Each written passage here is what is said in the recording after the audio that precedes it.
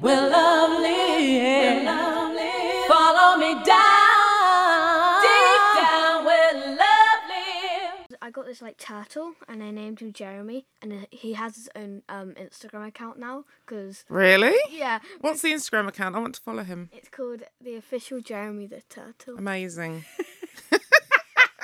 And that, dear listeners, was our holiday. Amazing.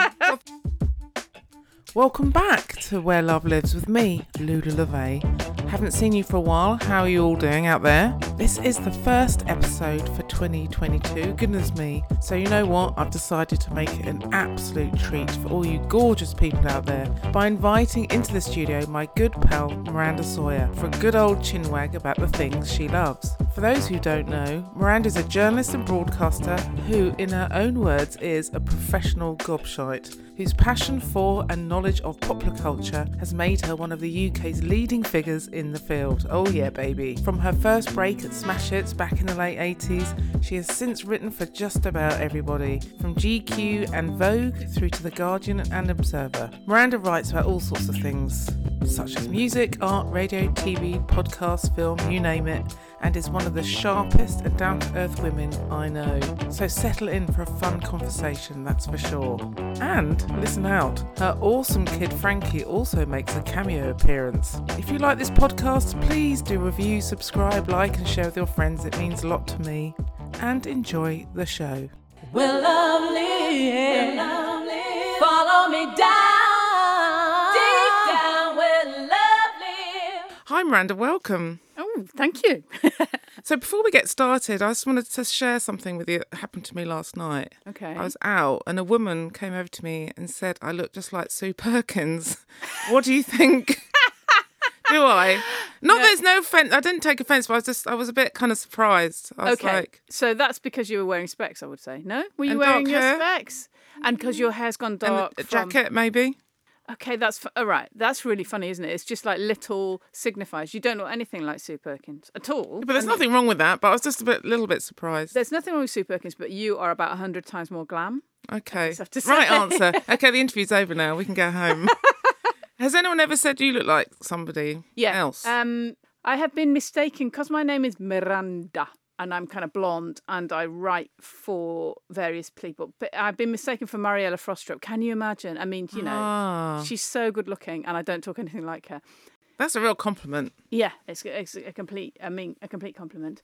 And then also for Marina Hyde, who's like a really brilliant writer at the Guardian. And both of them, I kind of listen and I go, if only. Like, if only I was as good looking as Mariella, and if only I was such a great writer like Marina Hyde. So I always just go, yes, that's me. And sometimes I convince. And the other one is a little bit Victoria Wood, which I get. Oh, that's surprising. Not really. It's kind of like my voice is less northern than it used to be. It used to be more northern and big, big slightly thyroidy eyes and blonde hair. Do you know what I mean? Like it is a bit. I get that one. You know who else I've had? David Bowie.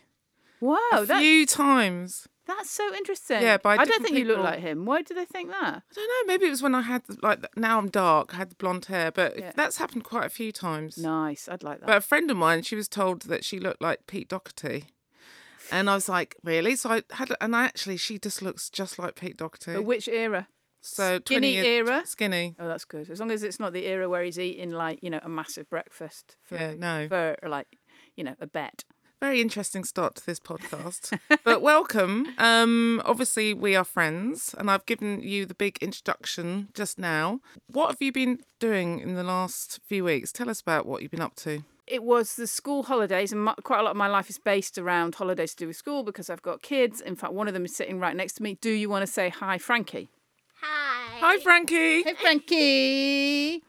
And that's Frankie making unusual cat noises, which she does sometimes, and giving me a cuddle. So it was school holidays, and we did not very much at all. And then right at the end of the holidays, me and Frankie thought, F it, we're going on holiday. And we went to Barcelona, and That's that was right, you did. really fun, wasn't it? So what did you do? I mean, were you just swimming, hanging out, eating? What did you do, Frankie? Am I allowed to? You're allowed to speak. Come over here. Come towards the mic. Okay. Okay. What was tell me about it. I'm going to move the mic towards you. What did we do in Barcelona? Hi, Frankie. Hi. We went to loads of restaurants, I think, and we went into like bodies of water nearly every day. Like Bodies of water. I don't know how to say it without saying pools and seas. So No, it's but that's Yeah, it's really good. Yeah, we like correct. it. That's Yeah. very good. I don't know. So we went to beaches and stuff. So what was it like being on holiday with your mum, just you two? Was she annoying? Yeah. In what way?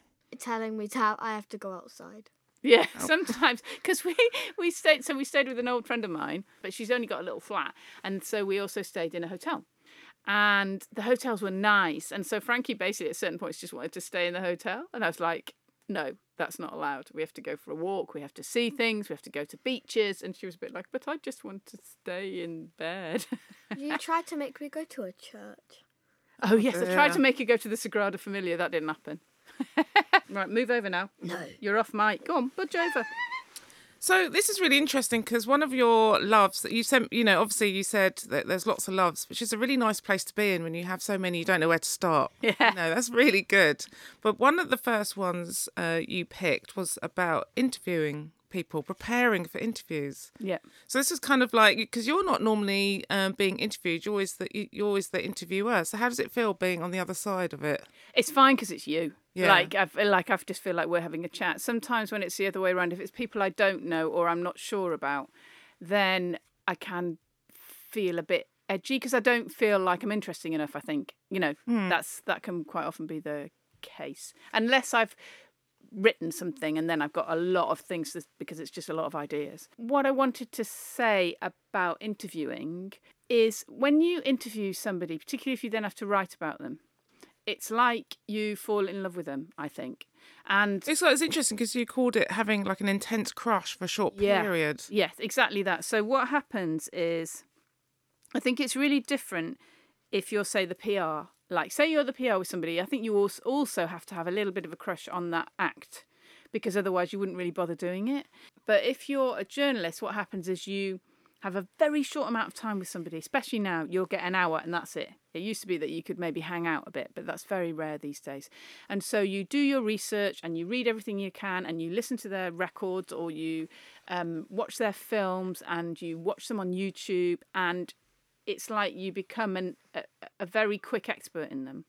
And I only interview people I like. So if I'm asked to interview somebody I'm not keen on, I just think, no, I'm not bothered. I mean, why And obviously, bother? I can't ask you who those people are. 'Cause Yeah, that'd but be sometimes, rude. sometimes I do turn people down because I think actually there's other people out there that really love this artist and they would be better than me. So what happens is you do all this research and then you have an hour with that person, and in that hour you're a camera, you're a microphone, you're a kind of psychoanalyst, you're everything on that hour. You're just switched on. And you really look at them. You look at everything around them. So if you're doing it on Zoom, you look back. Maybe try and get them to show you around the room. If they're in a restaurant, you look at how they deal with people. You check their jewelry. You look at what they're wearing. So it's all the everything. observational stuff, isn't it, to put into the article? Yeah, exactly. And because you want as much as you can in that limited time span, and you never really get more than an hour. And so you're really switched on at that time. And that's a little bit like being in love. If you're really into somebody, that's the same thing. You are shining a light on them and they're shining a light on you. And also the other factor is a lot of people who are famous are incredibly charismatic. So, I mean, that's part of the reason why they're famous.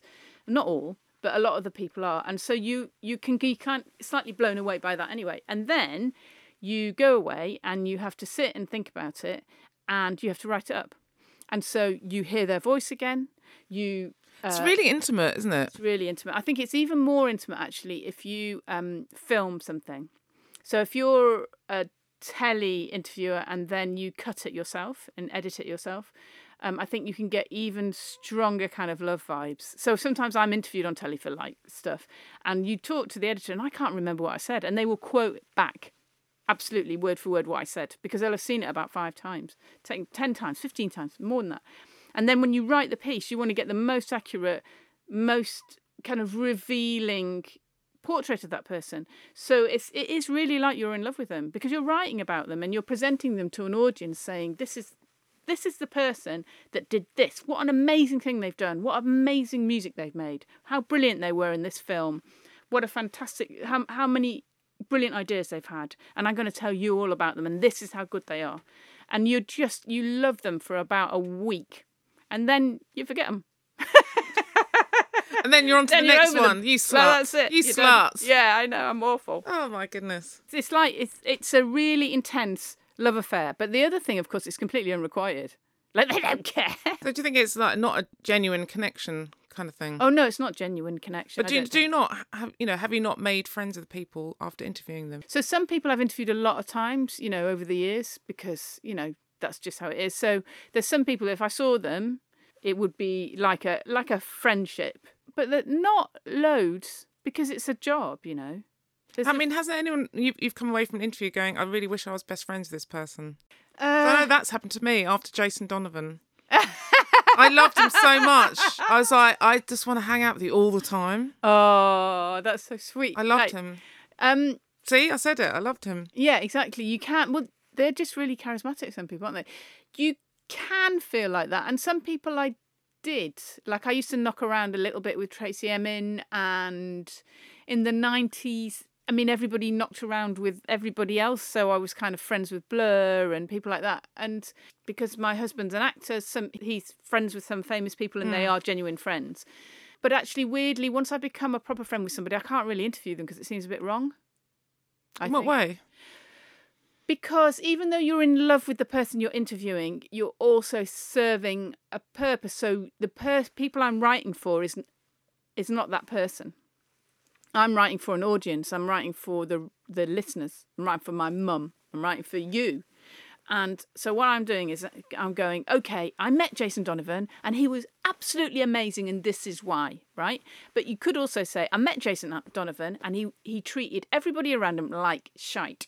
And so I'm going to put that in as well. Every writer, lots of people say it, but every writer has a kind of like chip of ice in their heart, really. Because if they want to represent things as they see it, then you can't always be as nice as the person might want you to be, really, Has that happened with any pieces that you've written that someone's been upset? I once interviewed Ralph Lauren, and I mean, basically, I was the wrong person to do it, but I mean, I described him as he is. He's tiny and he's really, really brown, and I called him something like, a kind of wrinkly brown nut or something, which is what he looks like. I mean, he does. He really does. Uh-oh. And it got taken out. And I was really like, why did you take it out? And they were like, because we've got loads of Ralph Lauren advertising in it. It's not worth, that sentence is not worth us losing the advertising. So that can happen. And then there's another thing which is slightly more subtle, which is if you're writing for things like The Guardian or The Observer, which I do quite a lot, so kind of left-wing publications, there's certain people that they want to be presented as almost perfect, right? And I can give you an example of that. So I've interviewed Stormzy a couple of times, once for The Observer, twice for The Observer. And in the second time I went to his house, and while I was at the house, somebody came to the door and he bawled them out, basically. So he said he buzzed them to the door. He's got like a gate, and he buzzed them to the door. Story, actually. Yeah, and he buzzed them to the door and said, and then because he thought it was food, and then it wasn't. It was like they wanted some kind of charity thing. Wasn't it? Yeah. He wanted a charity thing, and he really shouted at the bloke and saying, "Look, you don't come to my door. Like, if you want to do that, email me. Go through the right places, whatever." So I put that in the article, and the Observer didn't want it in, and they didn't want it in because they love Stormzy so much that they didn't want him to come over as negative at all. And I really argued for it to be put in because you cannot make people into kind of paragons. Stormzy is Stormzy. He comes from the background he comes from. He is who he is. And isn't the whole point of interviews is to see different sides of people as well? Yeah, and also, I just think you're setting somebody up for a fall. You're setting up a young black man for a fall because, it's not like he's got anger issues, but he will say what he thinks. And certain people might it's go... like it's not allowed. It's not allowed, And I think that is really, really wrong. If you want people to be in a magazine or your publication, then offer a rounded view. Like, it's fine. As far as I'm concerned, he had every right to shout at that fella. It doesn't bother me. But they were like, ooh, they just... I think you have to be really careful about setting certain people up like that they're completely perfect. And then you find out that, something goes wrong. I don't know if you've watched... There's a documentary about Billie Eilish. I really recommend it, actually. I haven't seen it yet. I want to. It's really, really good. And because you interviewed her quite recently. I did interview her, and I really liked her. And she, in the documentary, which is really intimate, there's a point where she's somewhere like Australia. And honestly, she works so hard. She's performed, she's done everything. And then after the gig, she does a meet and greet and she just gets overwhelmed and she walks off, right? Which I think, fair enough. And because she walks off, she's really direct the next day. She just said, look, I don't know. Everybody's coming over and wants a photograph. I don't know who's important and who's not, who I can say no to, who I can't. So she walks off. And it got picked up. And fans were like, oh, you've got too big for your boots kind of thing. And I thought, this is just outrageous. Why can't she walk off if she feels really tired and harassed? Because there's a party straight after she's performed. You need to be able to see that about her.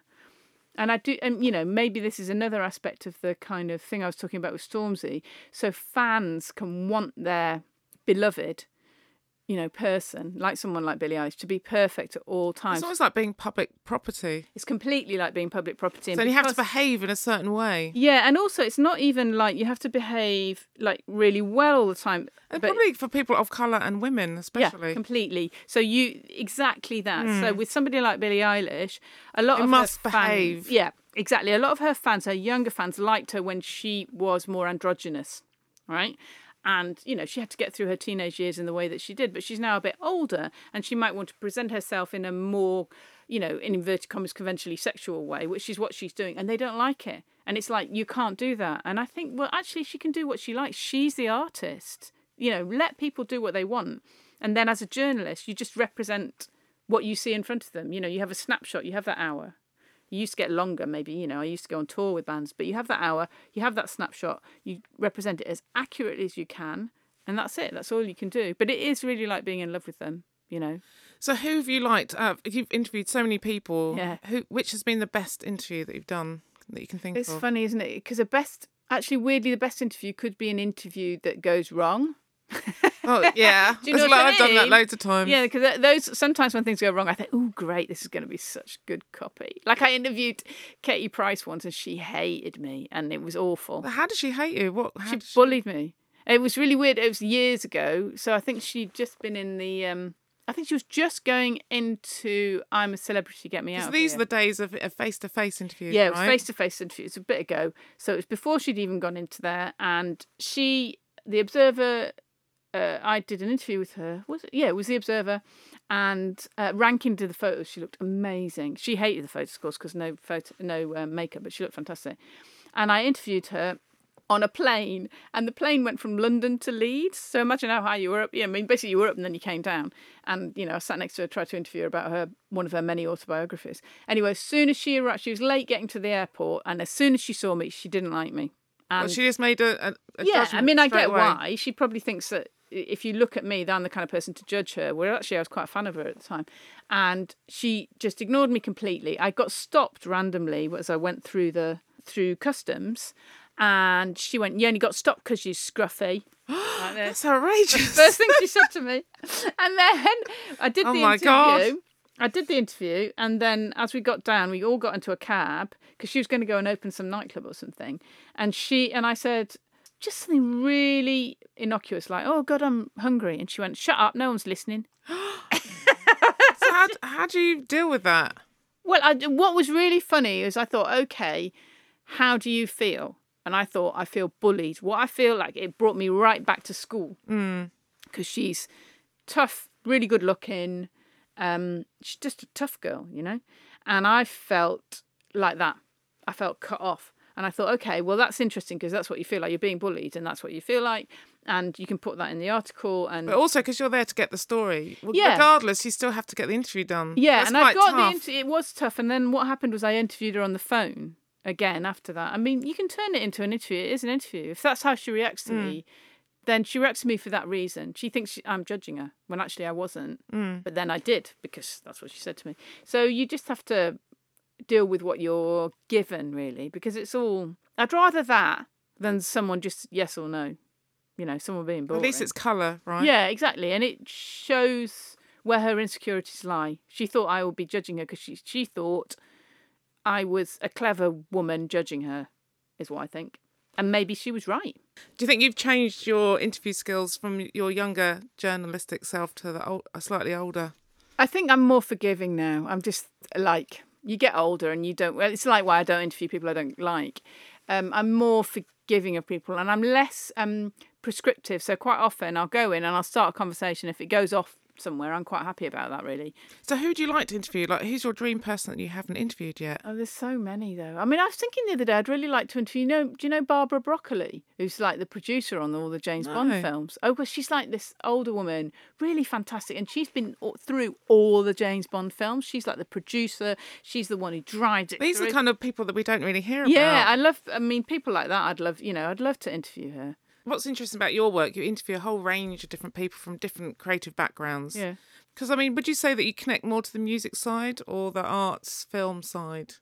What I've found as I get older is, like creativity, any form of creativity, you have an idea of what you want to do, and then you don't do that, but the process of you trying to get there brings another piece of art into existence, and that's the deal, that's the thing. Mm-hmm.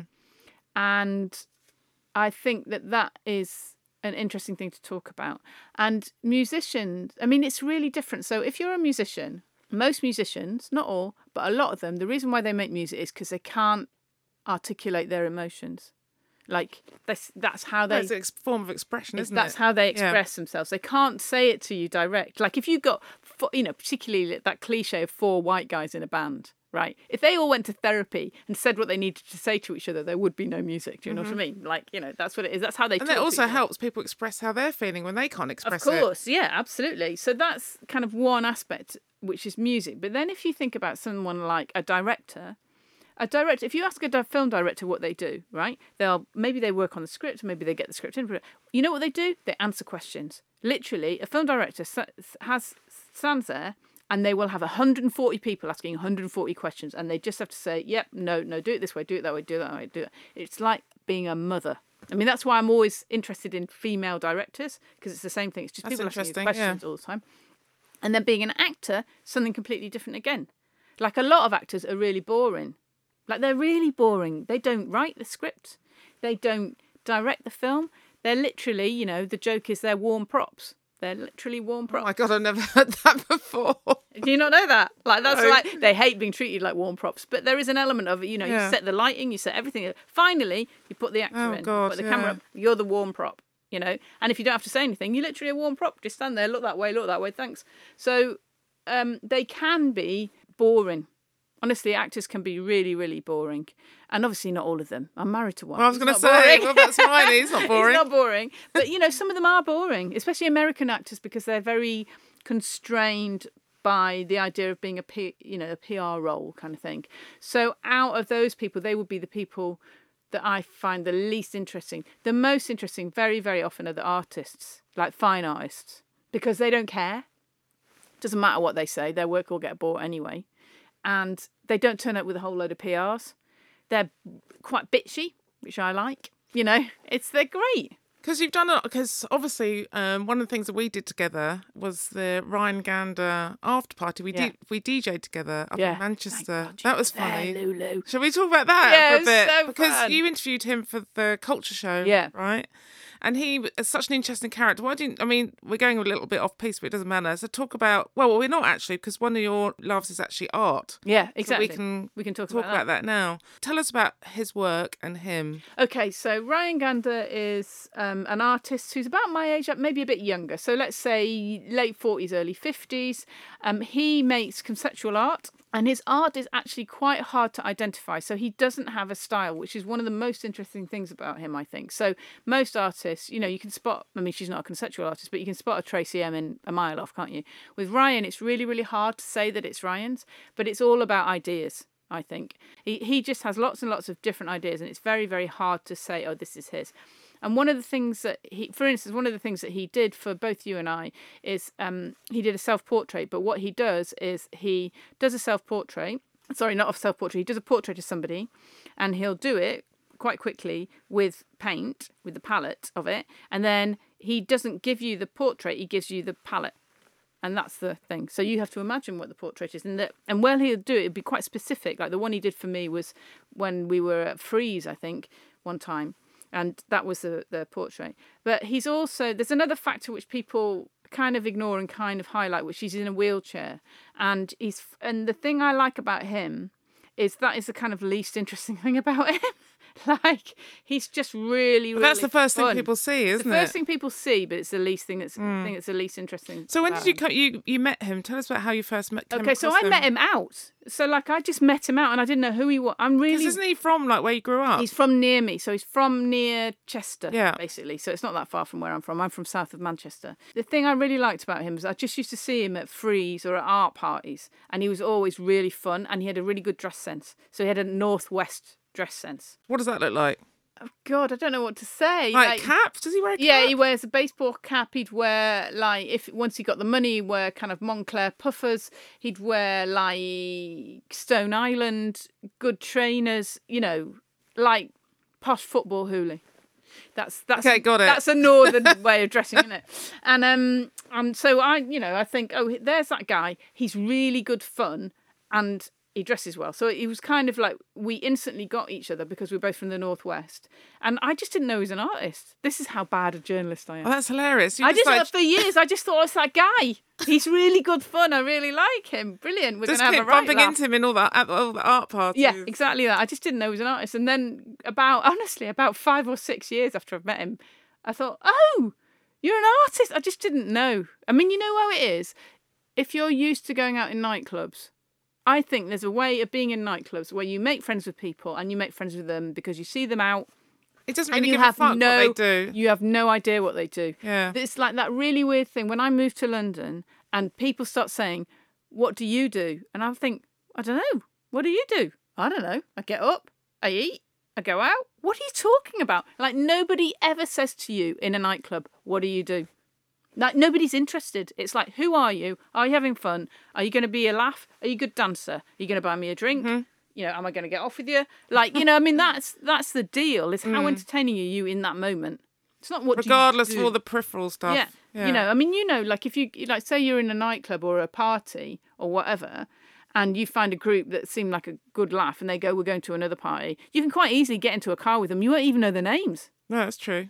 Like you would That's like. happened quite a lot. Yeah, exactly. And it's more like, so when I came to London and people were like, oh, what do you do? What's your name? And they would say their first and second name. Like you're meant to go, oh, great. Like Miranda Sawyer, I'm a journalist. Like what? Oh my God. Like I would never say that. No. Like, so I literally would never tell anyone what I did anyway. And I quite often would make up a different name if they asked me that. But so that's what I mean about meeting Ryan. So I just met him out and he was like that. He was like instantly fun, instantly like, he'd say, oh, there's a party over here, let's go there. You know, I mean, he was just like that. And wasn't pushing his agenda on you either. No, God. Which is good. Yeah. Because some people have an agenda, let's face it. Yes, yeah, some people do, of course. But yeah. Anyway. And then you saw his artworks and you're just like... Yeah, you I was like, oh, they're really great. It's so funny, isn't it? Anyway, yeah, I think he's completely brilliant. At the moment, he is making a glass, an entirely see-through, real life, real sized version of a betting shop that's shut. Oh my God, that's amazing. That's what he does. Stuff like that. He's brilliant. He's absolutely great. So when you talk about a love of art, Yeah. like what is it about? Is it, I mean, there's a general theme around sort of cultural artifacts. Yeah. So things, the end result of a creative process. Yes, So, I think. but is it all like, is there any artwork or a genre of artwork you don't really like, or are you very That's open-minded? interesting.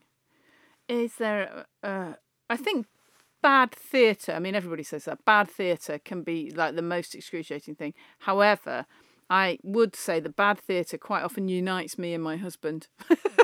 What, in hatred or? Yeah, like I've been in a situation where, like, I've been at a theatre and the whole theatre is absolutely ending themselves, pissing themselves, and I'm sat next to him and I think, you hate this, and so do I. I absolutely hate it.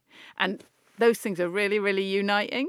Like, there's two incredibly popular plays, really well loved by loads and loads of people, that we went to and we both hated. Oh, come on, tell us which ones. Okay, so one is called One Man, Two Governors with James Corden in it. Everybody, ending themselves. We left. I thought it was so bad. That's bad. And the other one, can't actually remember its name. But anyway, it's an Irish play, and both of us found it incredibly patronising, and it's like an English version of Irishness. And everybody around us absolutely loved it. And we were just like, this is awful. Anyway, that's quite fun. I quite like it then. But I'm trying to think of a genre of stuff I don't really like. I mean, that really. But going back to like the visual arts, like thinking about Ryan's work, like what is it about his work? Is it because it's playful? It's or- playful and ideas. I think that sometimes, conceptual art can leave you a bit cold because it's ideas rather than emotion, But it can also, what it's really good at is making you look at the world in a different way. And I like that. I just really like that. And sometimes it can do both.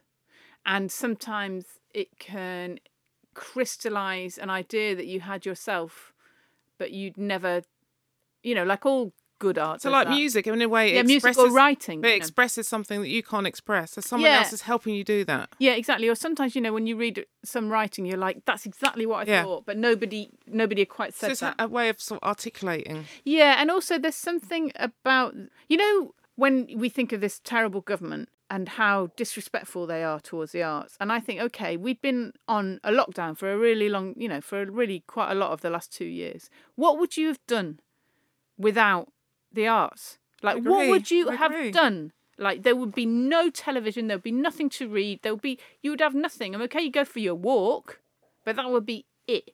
It's absolutely the stuff of life. Like, I can't imagine my life without it.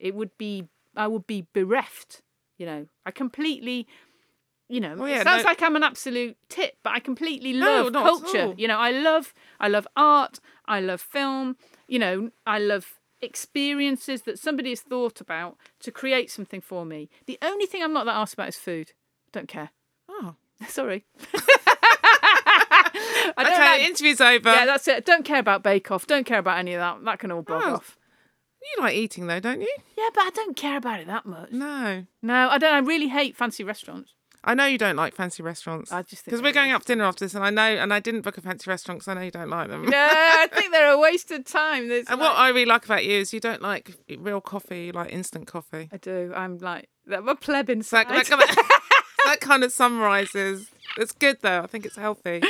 Yeah. I just want to talk a little bit about this idea of like loving art. I mean, I'm speaking about myself, but if I'm standing in front of a piece of art and it moves me so much, I get that kind of heart palpitation-y thing. Yep. It's a kind of visual thing, I think. Sometimes when you're standing in front... It's connection. Yeah, it's connection, but also it's detail, isn't it? So like if you spend time, say with a piece of art that moves you, and if it's a visual piece of art, I mean, music does something different, but let's say it's a visual piece of art, a painting, then you can look at it and you can look at it. You can look at it from far away. You can look at it from close up. You can look at it little tiny details. You can look what it does. You can walk away. You can come back. I mean, it can be amazing. I remember when I was younger, like 20, maybe a bit younger, and I went to the Museum of Modern Art in Oxford, and I walked in, and I saw, for the first time, a Francis Bacon painting, and it was of a dog. And I'd never seen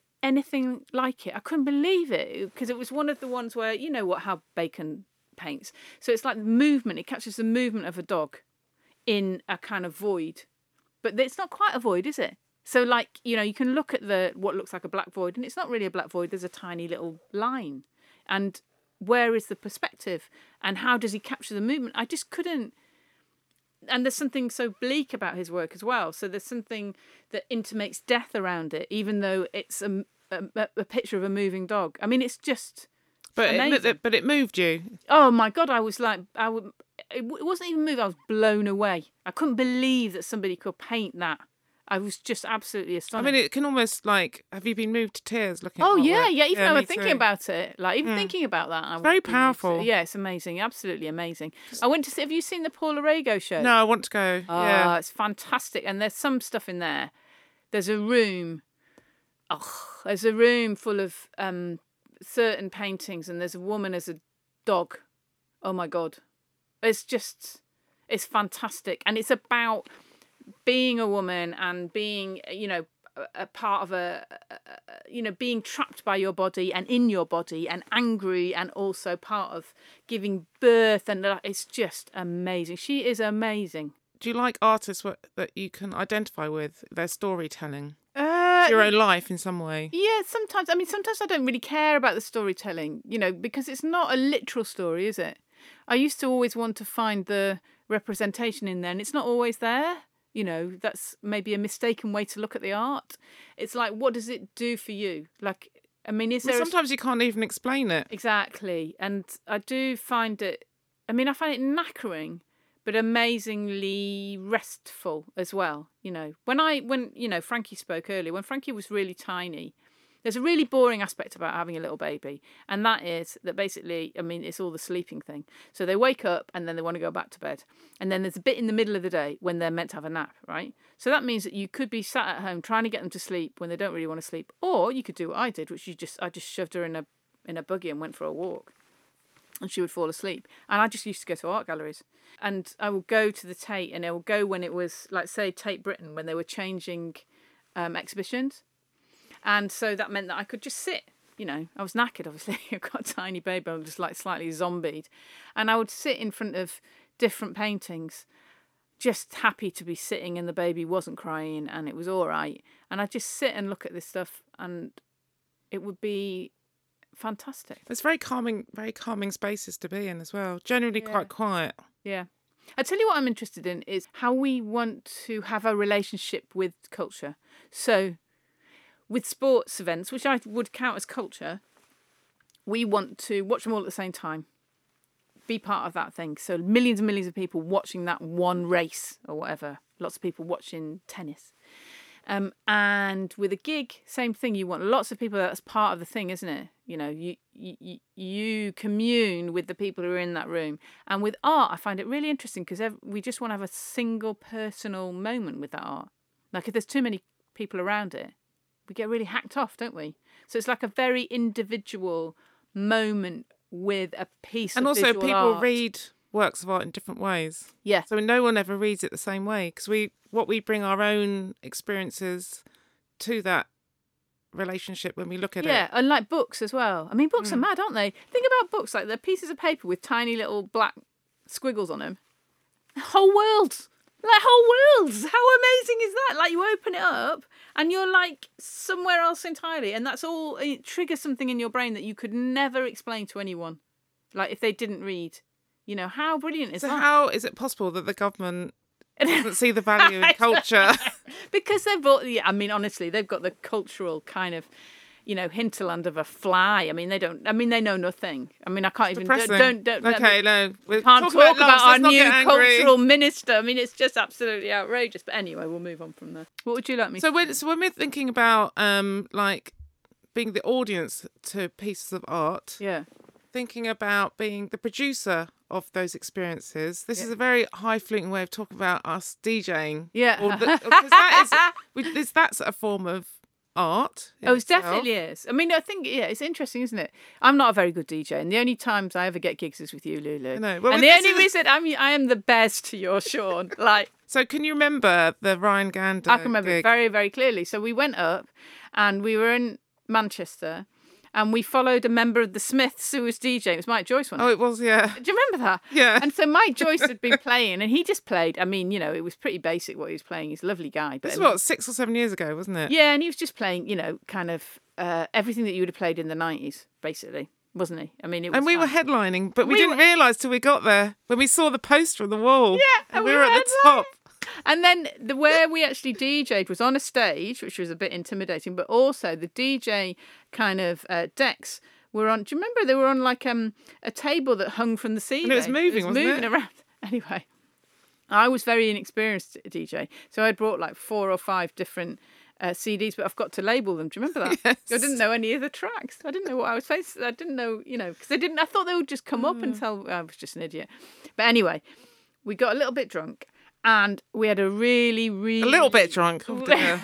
We had a really good time, didn't we? And it was so good. It's so much fun. And when we finished, they wanted... Do you remember they were doing the classic Just One More? They wanted another track, didn't they? It was great. I loved it. Yeah, it was really good. Such an ego boost. But I mean, it was only good because of you. You were literally going, okay, press the button. I was holding your hand going, now. And I remember at the end, Ryan was down the front raving. Yeah, it was great. I love doing it. I mean, it's really good, but I think that DJing is underrated. You really need to know what you're doing. I can't do it without you, Lulu. I mean, I really can't. Well, it's fun playing with someone else. We always have fun though, don't we? Yeah, it's absolutely brilliant. What other loves do we need to talk about? Well, we're talking about music. I mean, obviously, we're talking about this idea of how a piece of artwork can help you express something. It doesn't even need to help you express something. It just can get you through the day, can't it? I mean, there's a kind of also a triggering of memories, I think, like tracks that you really love, especially music does this, isn't it? Like tracks that you really love that come back and you hear, and they might remind you of a specific time, but more they remind you of a feeling or a moment. And, especially as you get older, it's very nice to have ageless moments. And I think that culture can really give you that, that if you're dancing to something and it's a piece of music that you love, there is something that's so ageless about that. You could be 7, you could be 70. It doesn't really matter. You're going to feel the same thing. Because you did talk about on your list, you did add music as being one of your loves. Oh yeah, definitely. We've talked a little bit about it, but going back to kind of, I think you said to me about having a piece of music that you just want to listen to over and over and over again. Yeah. And I get like that too. Yeah, and sometimes it's terrible, isn't it, when we live in a flat and the people downstairs like pick some awful track and they're just playing it over and they just play it over and over again. Yeah, Robbie Williams or something. I remember that. Oh God, it's just a nightmare. What I mean slightly about that is I have records that I will go back to like over and over, and they remind you the first time you heard them, but they also mean something new.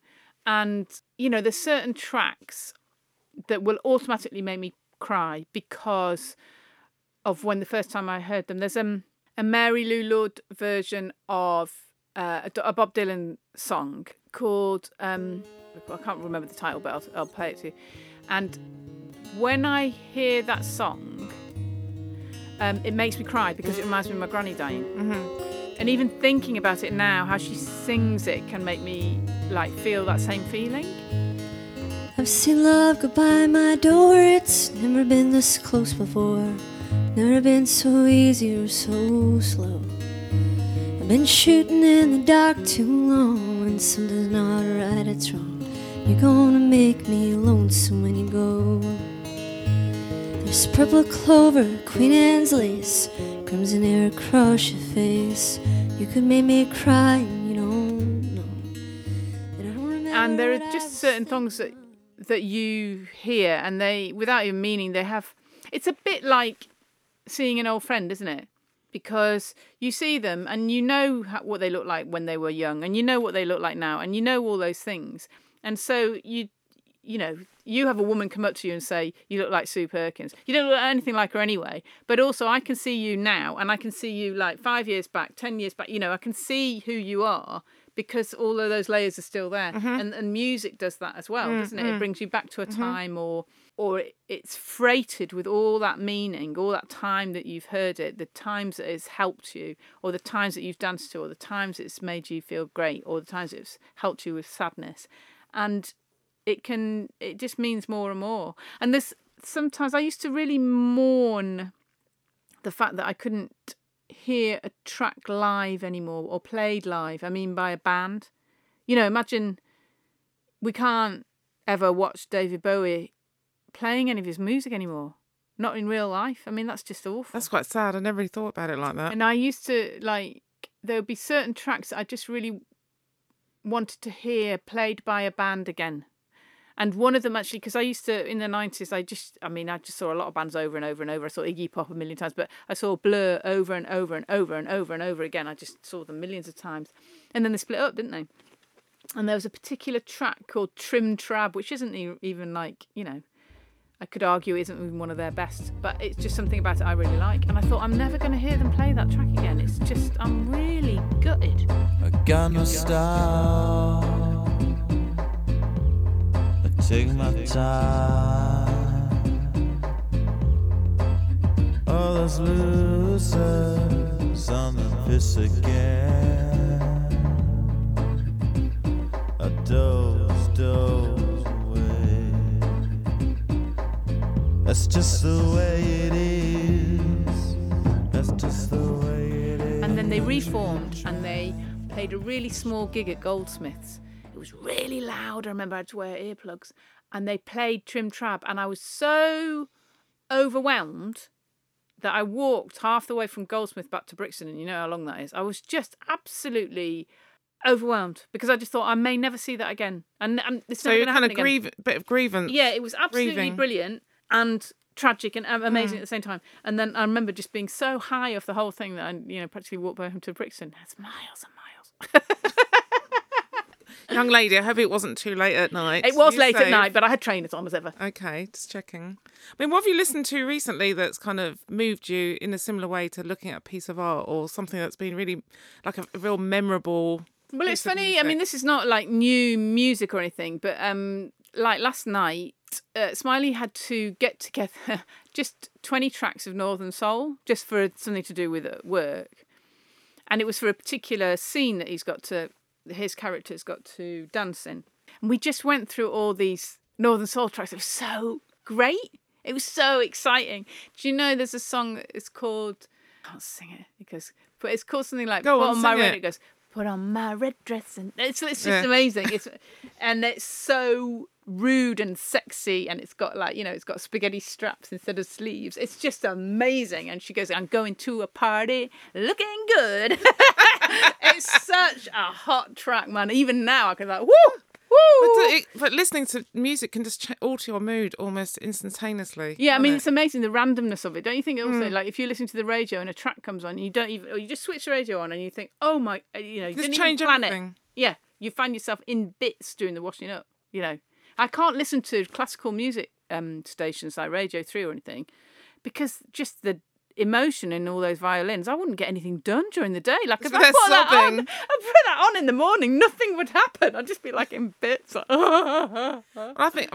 As a DJ, there's been many a times when I've had to go and work when I've had a really shit day or something quite horrible's happened in my life, and it's been a real lifesaver. Playing music can literally just take me out of that place. yeah, it's And amazing. totally move myself as a kind of connection with the audience. I think being a DJ and playing music can also Yeah, help there's a love people. there, isn't there? I mean, imagine how Yeah. much love it is. If I think about the times, some of the amazing times I've had in nightclubs or festivals or gigs, and, it's such a cliche to say the love in the room, but it's a real force. You can feel it. You know, there was there used to be an idea amongst, I don't know if it's around Renaissance people, but the whole universe was made up of music. And maths a bit, actually, because It's obviously very maths. interconnected. Yeah, and I kind of still believe that. So there's part of me that thinks if you think about all the art forms, and dance and music are the ones that are absolutely fundamental to human existence. Like it's great that we can write, it's great that we can make art. That's absolutely brilliant. But if you take away music and dance, you kind of take away a fundamental part of the human existence, and that can't be expressed in any other way. That's at why it's all. very difficult during lockdown. Yeah, That was taken away really from hard. people. Yeah, very difficult. I mean, it's interesting because I had to kind of get back into DJing again, and it took me a while to kind of start getting back into reading crowds and seeing people dance again. It's kind of a bit weird. Yeah, And I but think people also felt it a bit strange coming in on the other side. yeah, I Sort bet. of relearning, Relearning how to be with a lot of people. But I think as the well. best compliment when we're talking about helping people express, someone came up to me once and goes, "That record you just played just explained how I felt just now." Wow, how brilliant! That's so amazing. And I was just like, okay, cool. So it's really interesting. We could talk about this for hours. Yeah.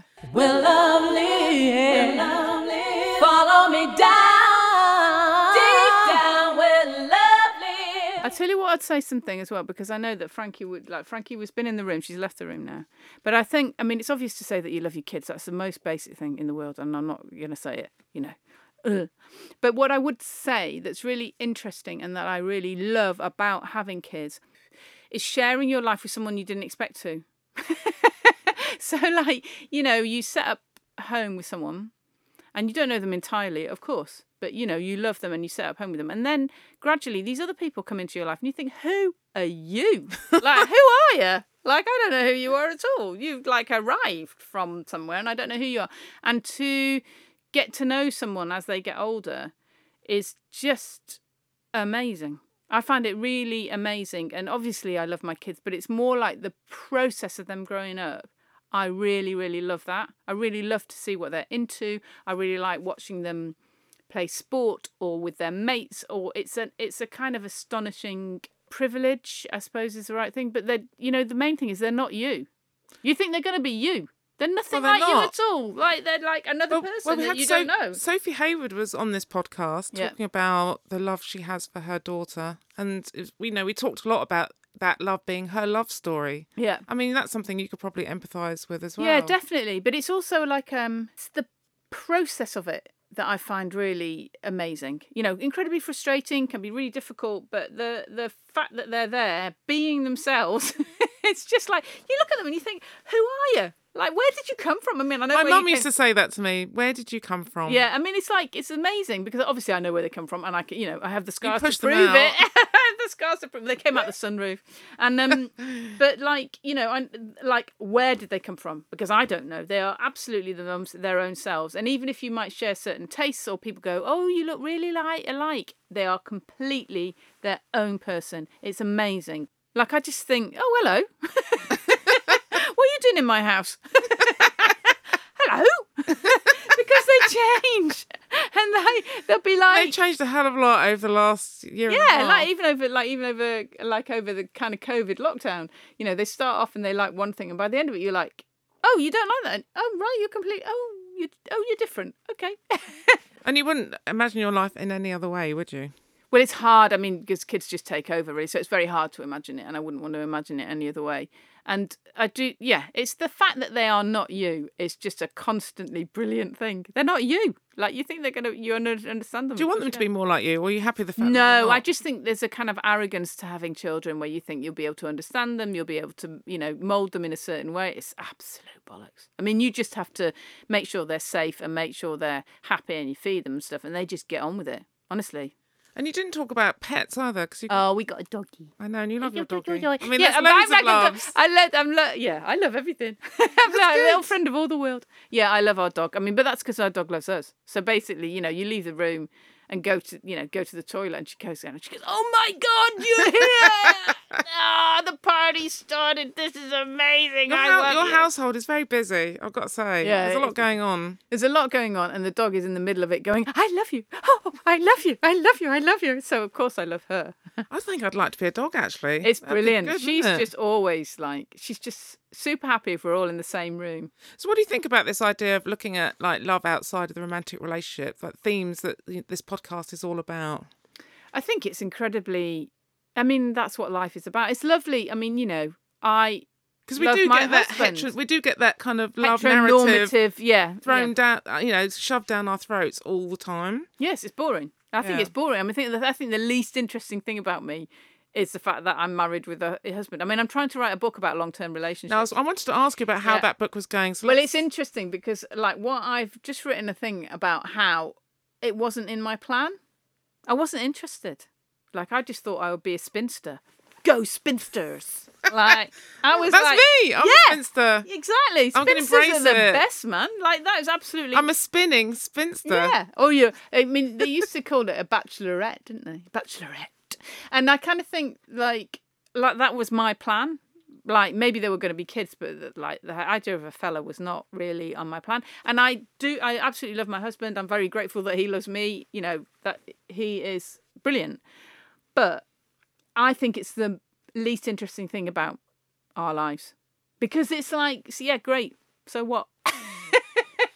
That's what's more interesting is trying to maintain a long-term relationship because that is really hard. I would say that is really difficult. And it has to do with love, but it has to do with the understanding somebody, having love towards them, even if they drive you mad, letting them be who they are, all those kind of things, which they're actually quite hard. Do you think the book that you're writing now is exposing the heteronormative narrative? Yeah, and or it's shedding light onto what it's really like? Yeah, and it's like that, there's an assumption, isn't there, that it's the peak of what you can do. It's like the, yeah, well done. the goal. Tick. Yeah, the goal. And like there's, the law pushes you towards it. There is advantages to being married, literal tax advantages. And State supported. absolutely. And there's an element of that also means that you can't look at it because it's a bit like, okay, you've done that. Off you go. And there's no training. There's an assumption that everyone gets it right. that they're all having the right amount of sex, they're all like having the right amount of communication with each other, that they all understand it. They never get bored, they never have rows, they never, there's no unpicking of anything. And that's what I'm interested in, really. It's there are certain things that you can stub your toe on in a relationship, and do you carry on stubbing your toe on them, or do you leave the relationship, or what do you do with it? Because we change. I'm really different. Smiley's really different from when we first met. I mean, we were, drug addled lunatics. Well, he was. Well, I think we all change, don't we? I change every year. I'm changing constantly. Yeah, so how do you accommodate that? How can you have that in a relationship? You need to be... I have no answers. I haven't been very good at long-term relationships. But it's hard. It's really, really hard. I think I've only ever had 2, and they haven't been that long, really. It's really, really hard. And I think that's it's like an interesting project. I hear, people in my family have been together for 30, 40 years. Yeah, it's an interesting project, I think, and sometimes I think the way that you do it is have really low standards, because that'll help you. So that sounds a bit depressing, though. Yeah, but I mean, I have low standards. Low expectations. Low expectations, low standards, and you probably get through. No offence, Smiley. No, but I mean, I think, what I mean more about that is like, do you want your other person to be your perfect idea of that person? Or do you want them to agree with you all the time? Do you want to be united in everything? Because that is not going to happen. So you need to lower those weird ideas you have around love and long-term relationships, because it's not going to happen like that. So has been writing the book. How close are you to finishing it? Oh, God, not close enough, Lulu. I know. Oh, fuck. Yeah. Let's wrap up this podcast with a piece of advice from you to the listeners about how to sustain a happy long-term relationship. Oh, goodness. What I think is, if the person that you're with, if you still make each other feel good about each other, it's something to do with you being not your best self, because obviously we can't always be our best self. But if you like the person you are with that other person, I think that your relationship will last. And I do really, really believe in, letting that person do what they want and need. Like, possessiveness is useless. Like, I'm great. I agree. Like, if he wants to divorce me, he's an idiot. Like, if I want to divorce him, I'm an idiot. He's great. So, like, get over all of that and have a look at the person and think, what do they want to do? Is it going to work with us? Where do we want to be? What do we want to do together? What do we want to do apart? And you'll probably be all right. Like I said, like, bad theatre unites us. But I can't take Smiley to certain things because I know he won't enjoy it. So what's the point? I'll take you instead, Lulu. Yeah, well, there you go. Win-win. I always think of a long-term relationship a bit like a quest. Like someone like Harry Potter goes into like a forbidden forest, right? And he has his chums with him. And I kind of think it's a bit like that. Like they separate off. You separate off for a bit and go and battle a few dragons, and then you come back together and you're still on the same side. And one of you's in front, and then the other one's in front, and then you by each other's side. It's like that. It's like a kind of quest, and you've got each other's back, and you're going to go through. And some of it's fun, and some of it's really difficult. But that person, you can rely on them, and they'll rely on you. That's really nice. And, I feel like that about some of my close friends. Yeah, exactly. It's the same thing. You just think, okay. Very similar, yeah. Yeah. Like, if we'll set off together and we'll still be together at the end, it's fine. It's weird, isn't it? It's commitment. I was always a commitment phobe. And actually, once you're committed, once you've just switched that little switch on that says, okay, it's on now, then that's it. You don't have to think about it and it's fine. And with that on switch, let's turn it off. And let's end the interview. It's been really delightful having you on the podcast. Oh, it's such today. love. I love talking to you, Lulu. And I think we should go and have a glass of wine. Yeah, let's do that. Okay. Way. Thanks so much. We're lovely, we're lovely. Follow me down, deep down, we're lovely. You're going to have to edit me yabbing quite a lot. Yes, I need to edit all my out as well. It's fine. You've been listening to Where Love Lives with me, Lulu LeVay. My special guest today has been professional gobshite herself, Miranda Sawyer. Check out her brilliant show, Sound and Vision, on Six Music, and we look forward to her new book coming soon. This podcast was recorded at the Slick Studios at Soho Radio and was edited and produced by me. Do follow me at Dr. Lulu LeVay. I promise I won't bite. We're lovely, we're lovely. Follow me down.